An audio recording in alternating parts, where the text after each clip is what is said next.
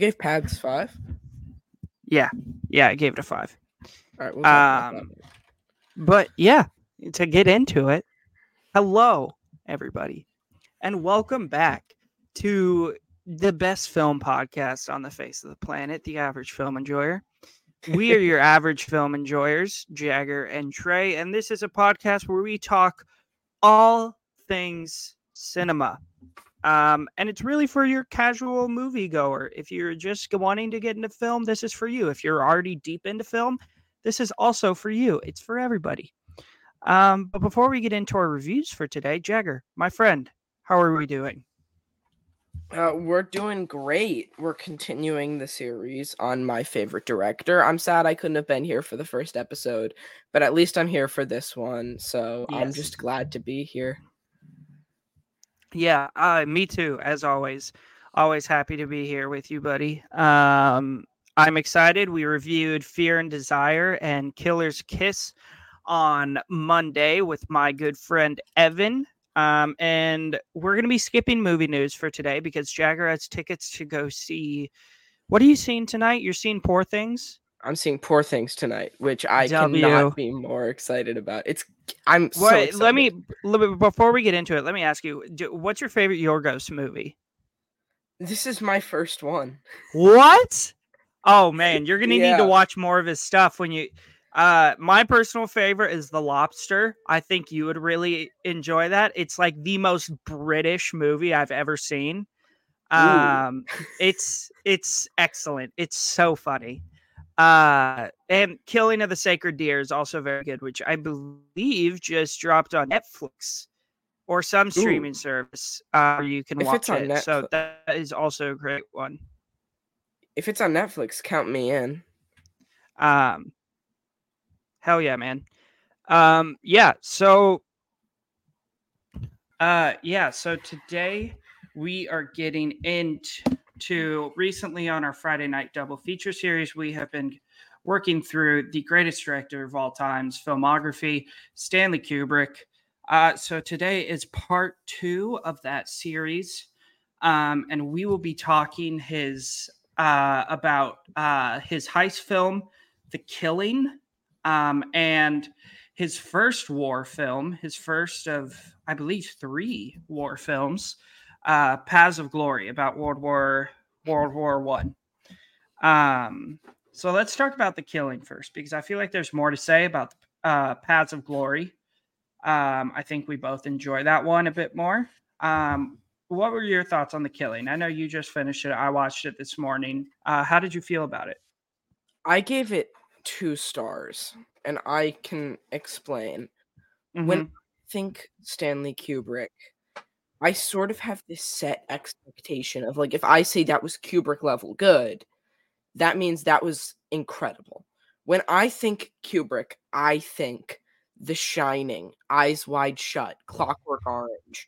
These movies that are not only layered with perpetual greatness, these are films that have deep characters, well shot, well edited, and are beautiful films. And when we talk about Paths of Glory, you no longer are able to say, it's just old, it didn't age well. You can say that with Fear and Desire, but you can't really say that with this, because Paths of Glory comes out like 2 years later and is just peak Kubrick.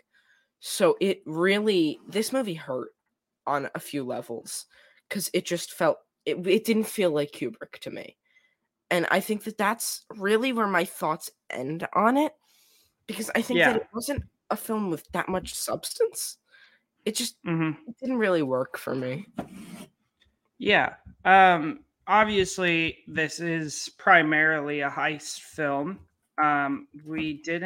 Before this point, we hadn't gotten much out of that genre. We didn't even, like, one of the first quote unquote ever heist films, The Sting, we didn't even get till 1973. And this came out in this was 55, I'm pretty sure. It's like 55, 56, yeah. Yeah. Obviously, we have a bunch of one-dimensional characters. a bunch of characters with not too many layers to them, but they all serve a purpose in the plot. I thought we got glimpses of, again, Kubrick hasn't really come into his own at this point, like become the director that we know. And he's still trying to figure out himself artistically. This is a definite huge step up from Fear and Desire and Killer's Kiss, in my opinion. Just a massive step up.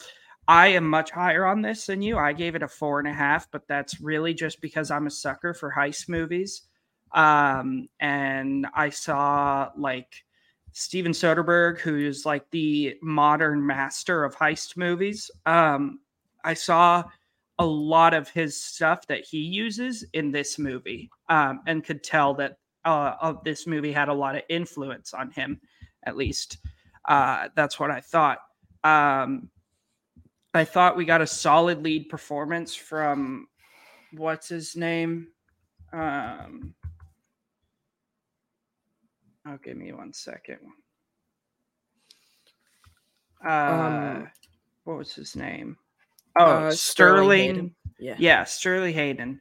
I thought we got a solid performance from him, but again, there was a lot of characters here who were pretty two-dimensional, or one-dimensional. So there's not too much to talk about here. I would recommend watching this one.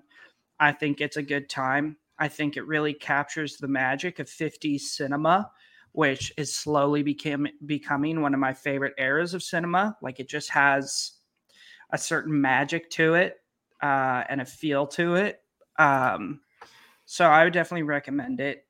But again, it's not like essential viewing, Jagger, what about you? Would you recommend people go watch this?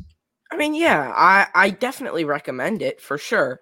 But there were two things I did want to mention, sort of like a good point and a bad point. For a movie with so much build up to a heist, for the heist to be like that 5-minute one room thing, it didn't really have as much of a payoff as I was hoping. And I know that the heist sort of came in a few different parts. But for that to be like the big heist scene sort of left me like, oh, all right. But there was one scene in here that felt really like, if anything was showing Kubrick becoming Kubrick, it was that scene where it's the guy and the wife. I think her name's Faye. Right? Where they're in that room and he walks in and he's like this with like blood all over his face. Yeah. And she gets shot. That felt like a Kubrick scene. Yes. So there's good I had the exact same thought there. Yeah. So there's good and bad. And I do recommend it for the sake of, if you're going to be watching all of Kubrick's movies, then you do watch it. But otherwise, I think that there are better movies trying to execute a similar concept. I agree. Yeah. But let's get into our next one. What most believe is the true start of Stanley Kubrick's just peak career, where he doesn't have a single movie that misses. We are going to be talking about the 1957, I believe, World War I classic, Paths of Glory. Now, Jagger, when's the last time you watched this? I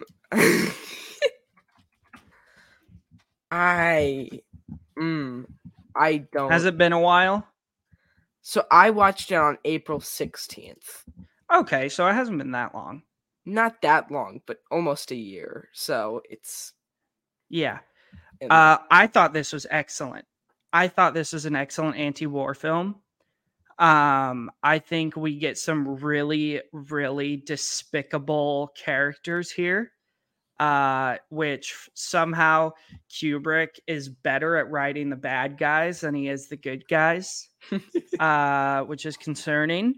But I mean, let me pull up, because I can't remember anybody's name, but the main general, who's basically trying to, like, General George Bullard. He is basically trying to like push all the blame onto these soldiers. That's your basic plot here. And it's like Kirk Douglas's job, and his name is Colonel Dax. It's his job to like defend them and basically try to not get them killed by a firing squad. Yes. And I thought this was excellent. I think we see more. I think this is where Kubrick finally starts figuring out his style, and we see this in the scale of the war scenes. I think we see this when they are inside those chambers and all that stuff. These huge chambers with just beautiful artwork and these beautiful shots, even though it's in black and white. I would love to see this like rejuvenated to like in color. I think it would add a whole nother layer to it, because even that opening dialogue between the two generals in that big room, you have all these beautiful, huge paintings and all this beautiful just background, but it's black and white. So I mean, it can only go so far. So I would love to see this in color, but I thought this was excellent. What about you? What are your opening thoughts on this one? Okay. Like you said, I don't think I could have ordered it better myself. This film, albeit in black and white, is one of the most beautifully shot films in Kubrick's whole filmography. It is stunning. In The Shining, there's the shot where it follows behind the kid as he goes, and I think it was the first movie to do that. Yep.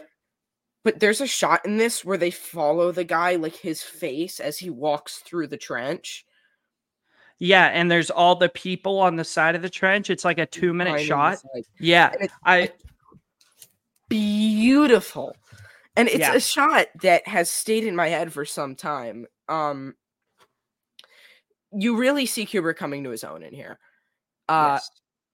Beautiful film, so well written. And a movie that I saw a documentary about Kubrick, and I'll bring it up many times during this series. This was a controversial movie when it came out. Like, oh yeah, the war was still like a touchy topic. Because they were just coming off of World War II after this. So making a movie that is really just tracking how horrible war is gonna be sort of polarizing, you know? Yeah. Because even with this movie is so obviously critical of high-ranking officers in the military. So that probably, I mean, we talked about this when we were on the phone the other night, how Stanley Kubrick was constantly pushing the envelope of what was okay to say and do in cinema. And again, you're right. This movie came out in 1957, and we have a shot in the middle of a movie where it's a guy who got his head blown off just falling over. And this is in 1957. I mean, just the stuff that Kubrick would do and put in his movies, but it was never like, oh, why do you put that in there? It was like, this makes the movie better, you know? Yes. And there's a part of the movie, and just spoilers now, because this is a movie that it's like an hour and 10 minutes long, you know? In order to talk about it, you're going to bring up spoilers. Like, the whole movie is Kirk Douglas fighting and fighting and fighting. Like, they couldn't have left. They all would have died. So then they just pick 3 guys and shoot them. No mercy. It comes out of nowhere, because with all of the fighting, you are almost conditioned when watching movies to have the mindset of, oh, he's fighting, they're going to get off. And then, like, he's running towards them as they're all, like, pinned up against hay bales. And then they just shoot them. He's, like, a minute late. And I think that the fact that, like, the most controversial 50s movie that I've seen, and I think it's the 50s, is, I'm pretty sure Persona was the 50s. And Persona had, like, a whole scene where she went into, like, graphic description. Persona was 1966. It was 66? Yeah. It was in black and white. Really? Yeah. Yep. They were doing color pretty often then. But then again, Bergman and his black and white. Well, Yeah, that's just kind of his style. that's his style. Well, yeah. But again, like back to what you were saying, the most controversial film at this point was Rebel Without a Cause. Like that caused an uprising in the country because it was this film about the exact hero, like I don't know, idolizing the exact person that every parent in the US was worried their kid was going to turn into. Yeah. That was the most controversial film. Rebel Without a Cause also had like a suicidal kid. Rebel Without a Cause was edgy. And then Kubrick just walks on and goes, "Oh, you think you're special?" And then just has people getting shot all over the place. Mm-hmm. He's criticizing what half of the country thought was like these superheroic people. Like the people in the war, after coming off of World War II, like I said, the people in the war were the superheroes. And he says, "You sure about that?" And he comes out and just overflows people with all this stuff. And Kubrick gains notoriety. And you'll notice this throughout his movies with everything from starting out with, he then goes towards like 2001 territory where it's just a awesome movie. And then he just goes Clockwork Orange, Barry Lyndon, The Shining, Eyes Wide Shut, Full Metal Jacket. The guy cannot stay out of trouble, and I respect him for it so much because at this time, if you made an edgy movie, you were overseas. US domestic movies at this time in the 50s and 60s are so really not bland because a lot of them are very good, but are very light. And then when we get to the 70s, everyone goes edgy in the 70s, but Kubrick's been in the game for 20 years at that point, doing what everyone was trying to do. And when in the 70s you have movies like I Spit on Your Grave and other morally incorrect movies, and you get a shock era. He is doing shock, but making great movies doing it. Exactly. You know? Yeah. What was Burt Reynolds' character in Boogie Nights? He was like a porn director. Yeah, Jack Horner. That's his name. His whole thing was, I'm gonna make movies that are adult movies, but I'm gonna make them great. Kubrick comes out with like Clockwork Orange and Eyes Wide Shut, categories that are known for being like pretty bad movies. And he comes in and he just sweeps, making phenomenal films in categories that are notorious for garbage. And anti-war films did not exist really at this point at all. No, this was like one of the first ones. This is one of the first ones, and it did pretty well, sparked the controversy that he's known for, and really just set him in stone as a legendary director. This is one of like 2 or 3 Stanley Kubrick movies to have a Criterion, rightfully so. So if we're talking about do I recommend this or not, I recommend this and then some. I think that this is a great place to start with your Kubrick movies. And if you already have started and you've only seen like The Shining, go here. This is good Kubrick. Great Kubrick. Yeah. I mean, you said it all. I have no more thoughts. I recommend this. Jagger, do you have this at a 5-star? I have this at a 5-star. I have this at a very high 4.5. Yeah. It excellent. Stack up to some other Kubrick, but it's still excellent. It's wonderful. Oh, yeah, it's unbelievable. I mean, the guy cooks. He cooks. Yeah, absolutely excellent. Definitely go check it out. This is the halfway point. I mean, I guess. Next, join us on Tuesday. It is possible we are having Evan back. I've yet to hear from him about that, but we are going to be reviewing Before Sunset. Are we doing Before? Yeah. So I gotta watch Before Sunrise this weekend. But we're going to be reviewing Before Sunset. Richard, is it Rich? I think it's Richard Linklater. It's Linklater, yeah. Who, yeah, my mom's nodding at me. She loves those movies. Who we will probably do a director watch through at some point. We'll do Richard Linklater because another director who just cooks. And then next Friday, we will be reviewing the classic Kubrick films Spartacus and Lolita. So we are looking forward to that. I'm really looking forward to Spartacus. I've heard actually pretty solid things. I'm looking forward to Lolita. Lolita's Kubrick's most controversial movie in I didn't know lot that. of people's minds. Yeah, it's about if I'm not mistaken.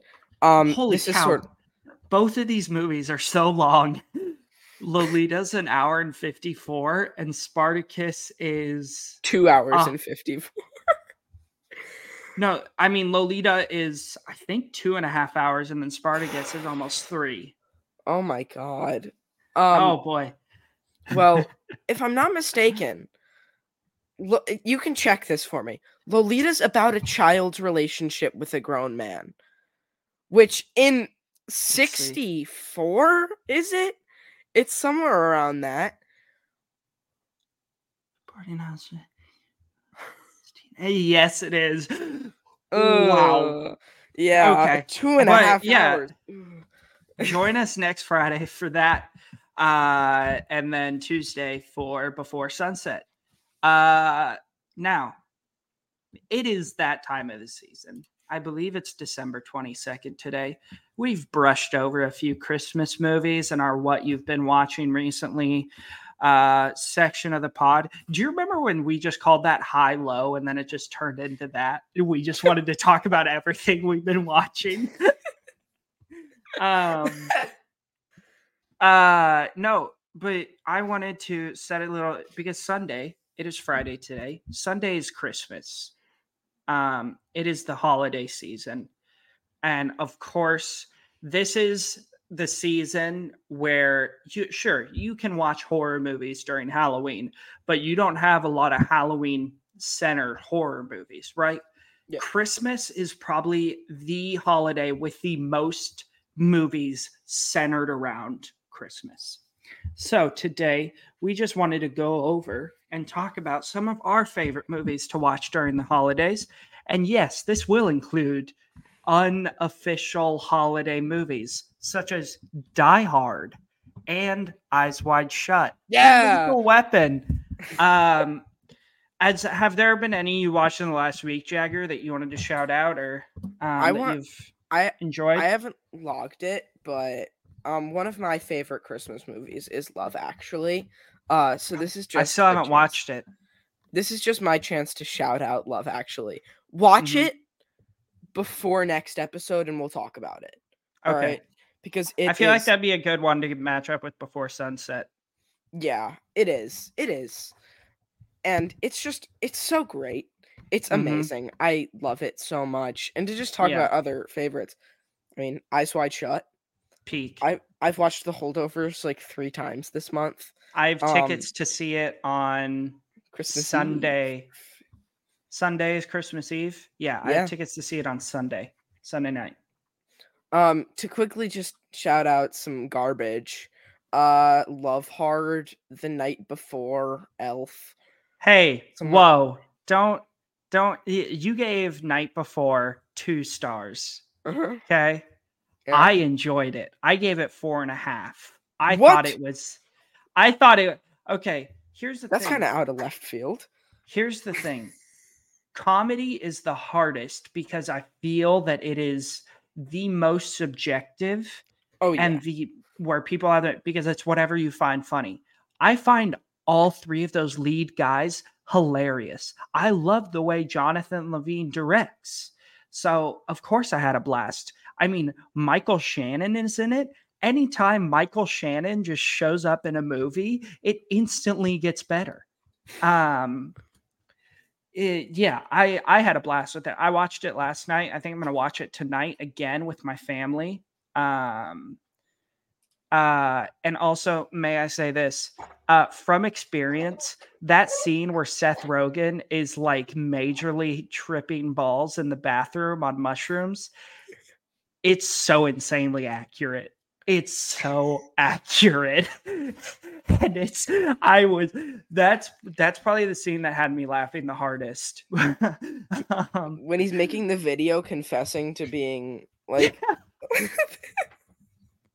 or when they're in the back of the limo. Also, Nathan Fielder showing up in a movie. Always love him. Yeah. Nathan Field, can we quickly do this for a minute? Have you seen Nathan For You? Of course I have. I binged out this show like last week. He's like all of it? All of it. Oh, it's so good. It is so good. It's like Borat mixed with Impractical Jokers. And it's like this perfect in between. And oh my gosh, you need to talk to my dad about this. My dad is a huge fan of Nathan For You. The one where he brings the chili vest to the hockey game and shoots chili out of his sleeve into bowls is so good. Oh my god, the thing with the haunted house though was brilliant.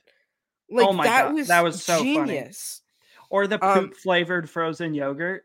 And then there's the part where he just walks up and goes, I think I would like to point out that putting poo in something associated with food is not a good idea.